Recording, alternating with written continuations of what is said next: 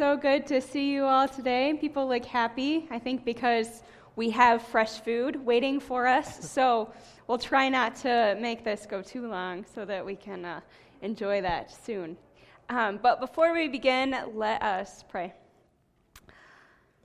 God of the covenant, we thank you for the gift that it is to be your people, for the freedom that we have to gather here to worship you, for the joy that it is to be in fellowship together, most of all, to be in fellowship with you, the Lord of all creation. May everything that comes from my mouth today and that comes within our hearts be pleasing to you. In Jesus' name, amen. Have you ever found yourself in a situation that you know it needs to change, but change just sounds too scary, or change just sounds way too difficult, and so instead you choose just to keep things the way they are? So let's start off really easy.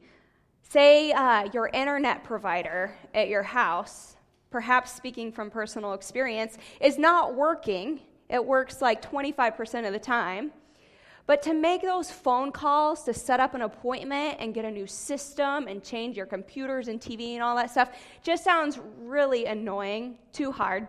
So you pay an arm and a leg for this service that works about a quarter of the time for months because change just sounds too difficult. Are we the only ones who have been there? Anyone else? Maybe. Okay, so that was an easy one. Let's get a little more personal.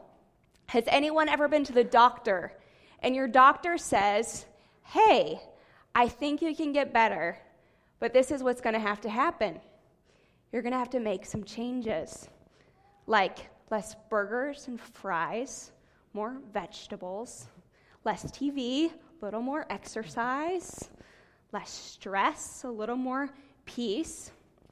And you desperately want to get better. You have prayed and prayed and prayed and prayed to get better. But really, Doc, no burgers. Come on. There's got to be an easier way for this to happen. Maybe it gets even more personal than that. Perhaps you or someone you know has struggled quietly with years with some sort of addiction.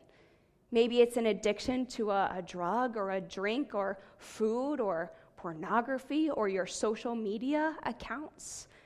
You know things have to change. You know that this way of life is seriously harming you and those around you, but changing those habits, man, that sounds really hard. Maybe the change that you see is something on a broader scale. Maybe it's some large, sweeping societal sin that falls far short of God's intentions, yet to make a change, to speak out against whatever sin that is. Maybe it's racism or sexism or ageism or systemic abuse, to go against the status quo. Well, that sounds really scary. So no, thank you. I'll just keep things the way they are. I've heard it said before that the only person who likes a change is a baby with a poopy diaper. Let me tell you, I have a child still in diapers, and even she hates a change. No joke, she would rather sit around all day in a filthy, stinky diaper that's smelling up the house rather than to have to change what she's doing in order to get a clean diaper. It's a battle. And it seems ridiculous, right, for this toddler to sit in that filth and stink. But then I think, how often is that true of me? How often is that true of us as adults in general? How often do we stay in some really filthy, stinky situations just because we don't want to change? How often do we stay physically, spiritually, emotionally sick and miserable because we're too stubborn to change? But praise God that we have a perfect, loving parent. God who wants so much more for us. God who can and will bring about so much better for us if we would simply trust him. But here's the thing, my friends. That journey towards change, it doesn't happen overnight. It certainly is not guaranteed to be simple and problem-free. God does promise, however, the God of the covenant, God promises to be faithful, to stay with us, to have our best intentions in mind, to guide us and lead us the whole way if we simply trust in him. So one of our best lessons from this comes from the book of Exodus, the story of God leading his people out of Egypt and into the promised land. But before we read from Exodus 14, let me give you a picture of the situation that needs to change. It is a very filthy, stinky situation that's smelling up the whole place. It's a situation that God desperately wants to change, and the people need to change. So by the time of Exodus 14, God's people, who are called the Israelites, they have been slaves to the Egyptians for 430 years. That's a long time, folks. For 430 years, the Israelites have been forced every single day to do meaningless, back-breaking work. Not only that, but Pharaoh, the king of Egypt, has been killing the Israelite baby boys, taking their children and murdering them. This is not a good situation. All of this is because Pharaoh's afraid of having his power threatened by the Israelites. It's a bad situation. So after 430 years of this, God acts miraculously. God works miracle after miracle after miracle, read about it in Exodus, to change the Israelites' situation. And God miraculously brings them out of Egypt. Not only does he bring them out, but he disposes the Egyptians to give the Israelites their gold and silver as they leave. Talk about a turn of fortune, right? By the power of God, the Israelites go from this oppressed, poor, slave people to wealthy, free people on their way to a promised land. That's a pretty good change, I would say. Now, you would think with this change of situation that God has brought for them, the Israelites would be ecstatic, right? This is what they've been crying out to God for. You would think they would be overflowing with gratitude toward God and toward Moses, whom God uses to lead this rescue. You would think that from here on out, the Israelites would never doubt God and God's power. You would think that their whole lives would be devoted to the Lord of their deliverance. You would think. That's not what happens. Instead, at the very first sign of trouble, at the very first scare, the Israelites completely lose trust in God.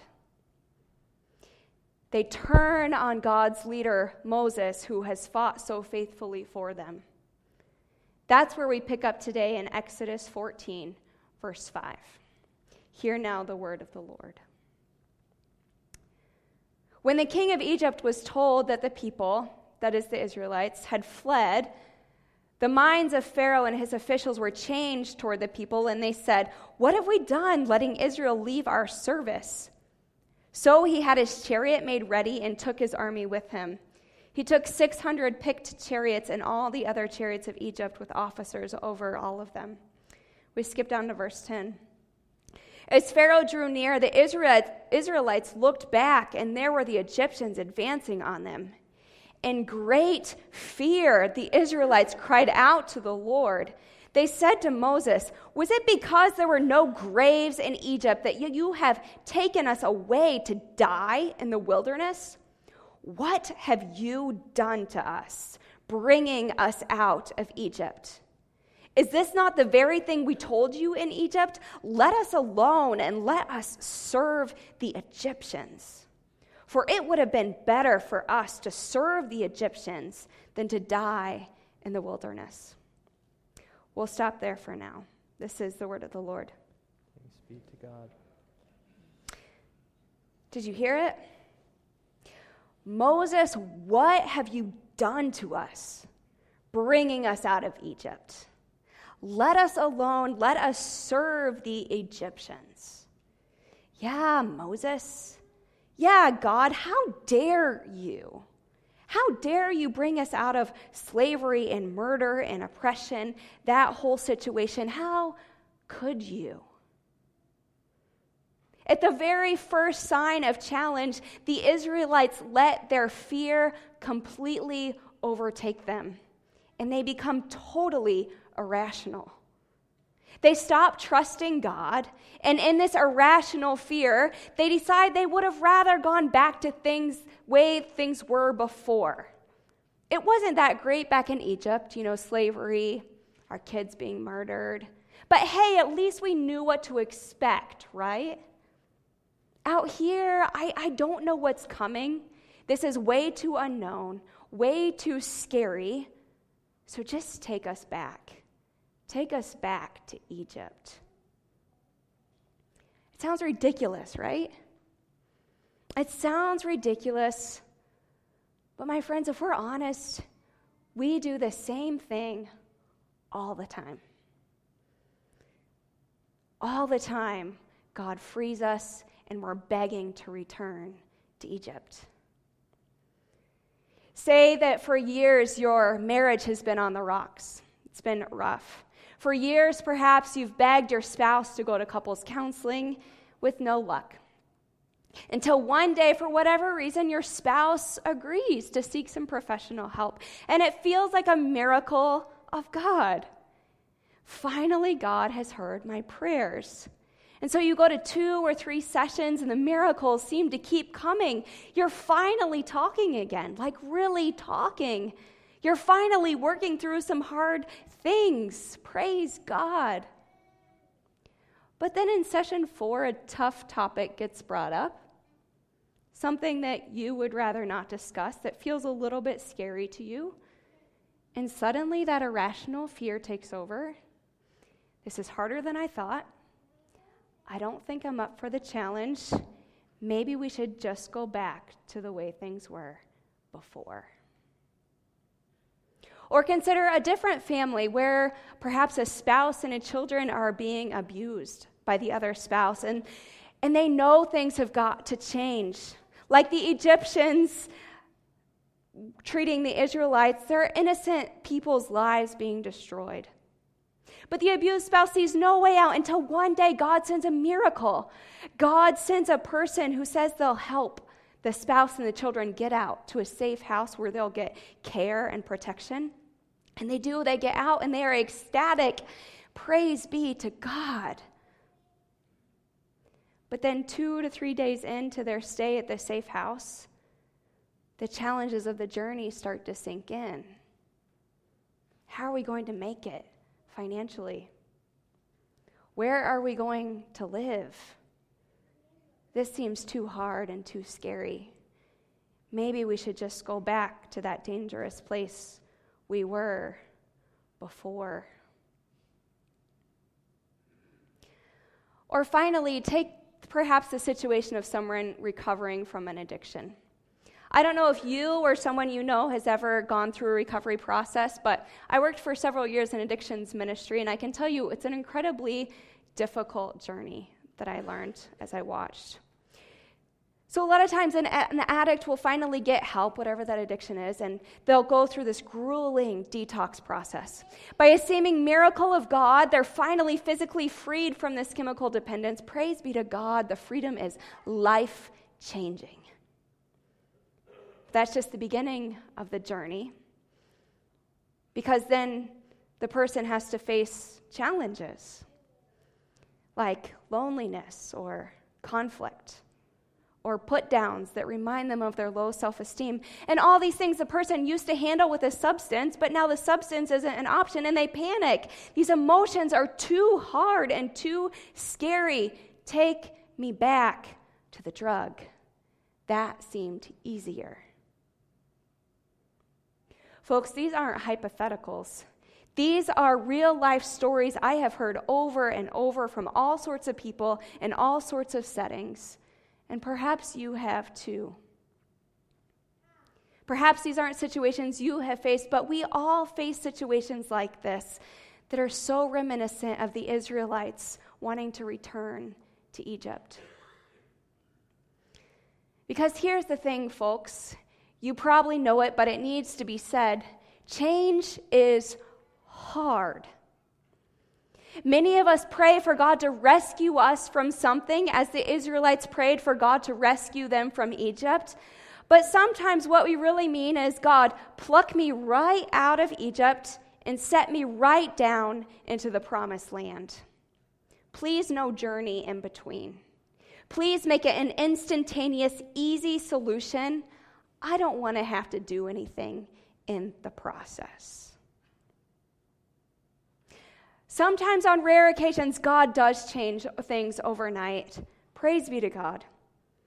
But more often than not, from our own experiences, from the scriptural story, we read that God leads us on a journey. It is a journey that includes challenges and trials, but it is a journey that leads us to deeper faith in God.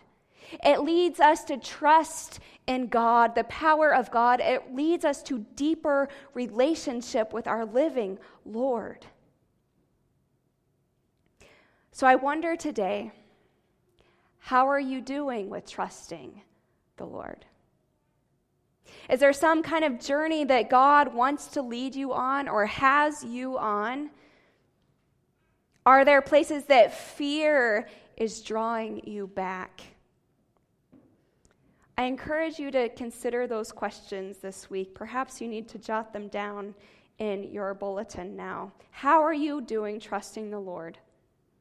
What is the Lord doing in your life? Is he trying to lead you on a journey? How is fear playing into that? How can you trust God in that fear? So now we're going to continue with our story from Exodus 14 and see how this unfolds for the Israelites and then what we can learn from them, because we learn a lot. So we'll pick up now with verse 13. This is the famous part of the story that you're probably quite familiar with. Verse 13. But Moses said to the people, "Do not be afraid. Stand firm and see the deliverance that the Lord will accomplish for you today. For the Egyptians whom you see today, you shall never see again. The Lord will fight for you, and you have only to keep still." Then the Lord said to Moses, "Why do you cry out to me? Tell the Israelites to go forward. But you lift up your staff and stretch out your hand over the sea and divide it, that the Israelites may go into the sea on dry ground. Then I will harden the hearts of the Egyptians, so that they will go in after them. And so I will gain glory for myself over Pharaoh and all his army, his chariots and his chariot drivers. And the Egyptians shall know that I am the Lord, when I have gained glory for myself over Pharaoh, his chariots and his chariot drivers." We skip to verse 21. Then Moses stretched out his hand over the sea.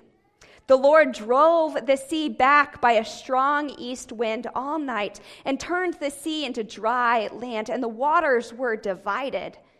The Israelites went into the sea on dry ground, the waters forming a wall for them on their right and on their left. The Egyptians pursued and went in after them, all of Pharaoh's horses, chariots, and chariot drivers. At the morning watch, the Lord in the pillar of fire and cloud took down the Egyptian army and threw the Egyptian army into panic. He clogged their chariot wheels so they turned with difficulty. The Egyptians said, "Let us flee from the Israelites, for the Lord is fighting for them against Egypt." Then the Lord said to Moses, "Stretch out your hand over the sea, so that the water may come back upon the Egyptians, upon their chariots and chariot drivers." So Moses stretched out his hand over the sea, and at dawn the sea returned to its normal depth. As the Egyptians fled before it, the Lord tossed the Egyptians into the sea. The waters returned and covered the chariots and chariot drivers, and the entire army of Pharaoh that had followed them into the sea. Not one of them remained. But the Israelites walked on dry ground through the sea, the waters forming a wall for them on their right and on their left. This is the word of the Lord. Talk about the power of God, right? The Israelites are scared of this army, but look what the Lord does for them. The Lord is faithful and protects them and sees them through and works miracle after miracle after miracle to lead them out to safety. Now, there's something really fascinating that goes on in this part of the story that perhaps you noticed, perhaps you just skimmed over it. But it's verses 13 to 15. We're going to look at that again. So this is really interesting. So Moses is trying to comfort and encourage the Israelites to trust in God's power before all this parting of the sea happens. He says, "Do not be afraid, stand firm, see the deliverance that the Lord will accomplish for you today." Yes. Amen, Moses. That is right. That's what's going to happen. But then there's this really funny interaction between God and Moses. Did you catch it? Moses says in verse 14, "Then the Lord will fight for you. You only have to keep still." But the Lord replies to Moses, "Why do you cry out to me? Tell the Israelites to go forward." In other words, stop standing around. Go. Go. Get moving, Moses and the Israelites. Go. Trust me. Keep going forward. It is the Lord who's going to provide the deliverance, but God has something for the Israelites to do in the process. Go. Keep moving. Don't just stand there. Just keep moving forward. Go. I find this so fascinating and illuminating for our faith lives. Because how often do we stand around just crying out to God for something to change? And God says, "Okay, I will do that. Now go. Keep moving forward. I have something for you to do in this. Go." Say you and your family have been in financial troubles for a long time. It feels like you are a slave to your financial debtors, right? And you pray for God to help you out of this slave-like situation. And God says, okay, now go. That is, I'll lead you on the journey, but you have a part to play. So maybe get some financial counseling. Maybe cut back your spending. Start living within your means. And you're going to be tempted to return to the Egyptian or the American ways, rather, of spending more than you have. So be aware of that. It's going to be hard to not turn back to that. But trust God and keep going forward.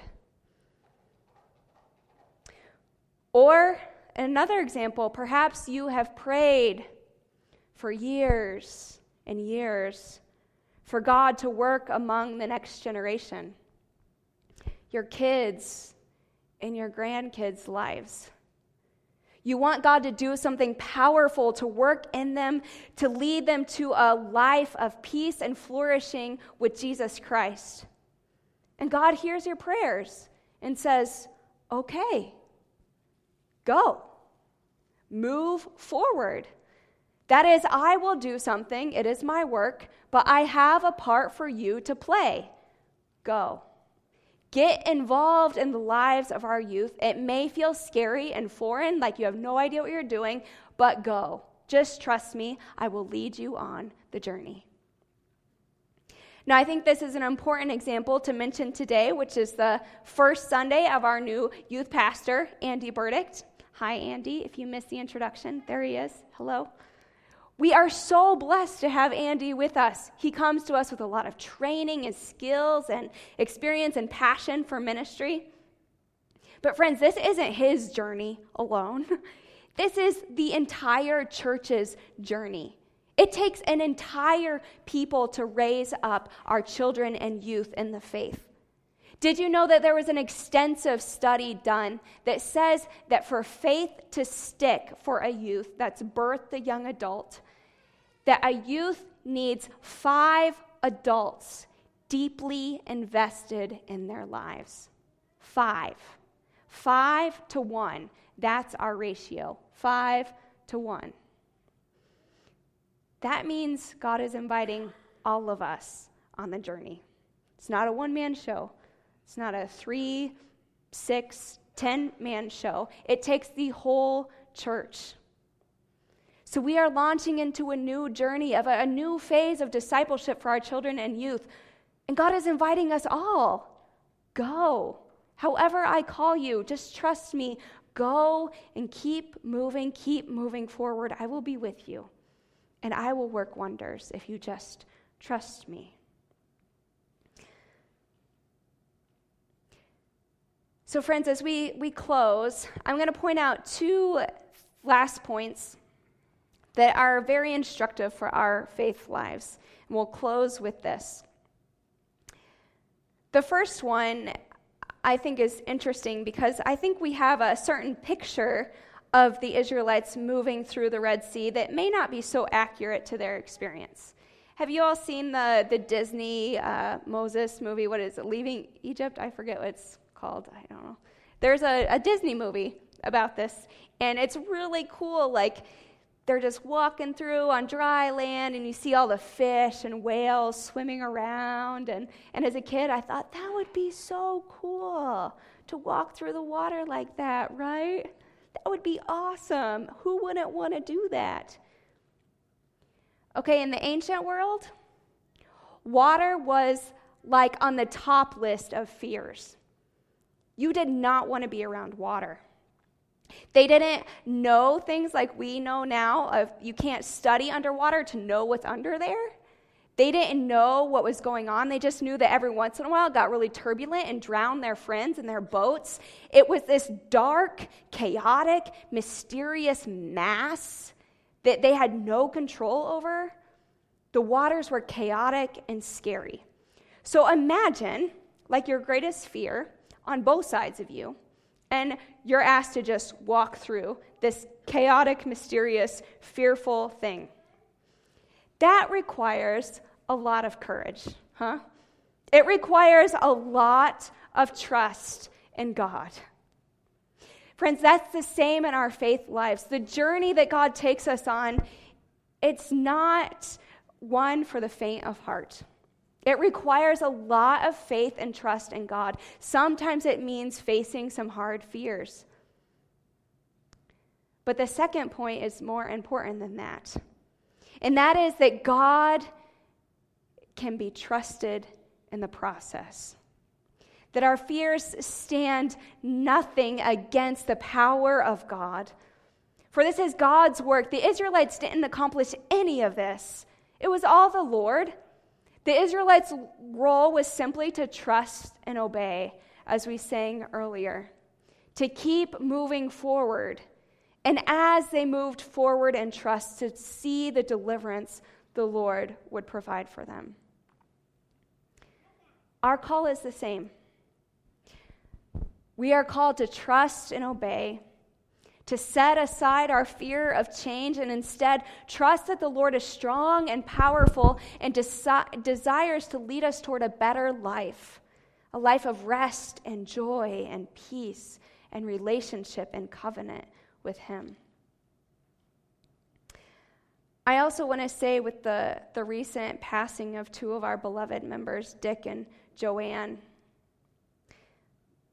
a time in our lives when we see this deepest trust played out is when we move in that final journey from this life to the next. Perhaps that's the scariest journey that there is to go on. To trust that God will safely lead us from one land to another, and that when we get there, it's going to be okay. It's going to be more than okay. It's going to be the paradise that God has intended for us.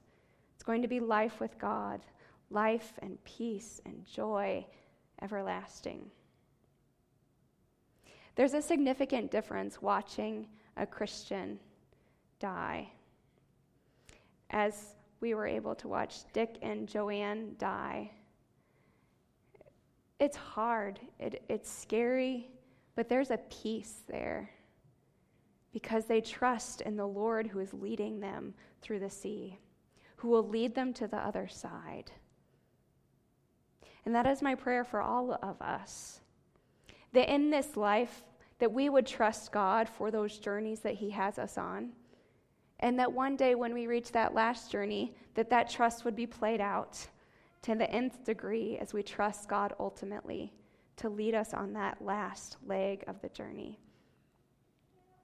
I praise God for witnesses like Dick and Joanne and others from our congregation who have shown us that so faithfully.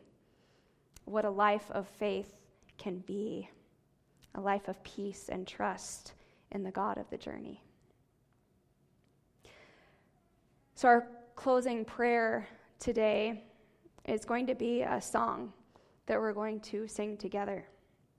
It's hymn number 581 if you want to follow in your hymnal. It's "'Tis So Sweet to Trust in Jesus."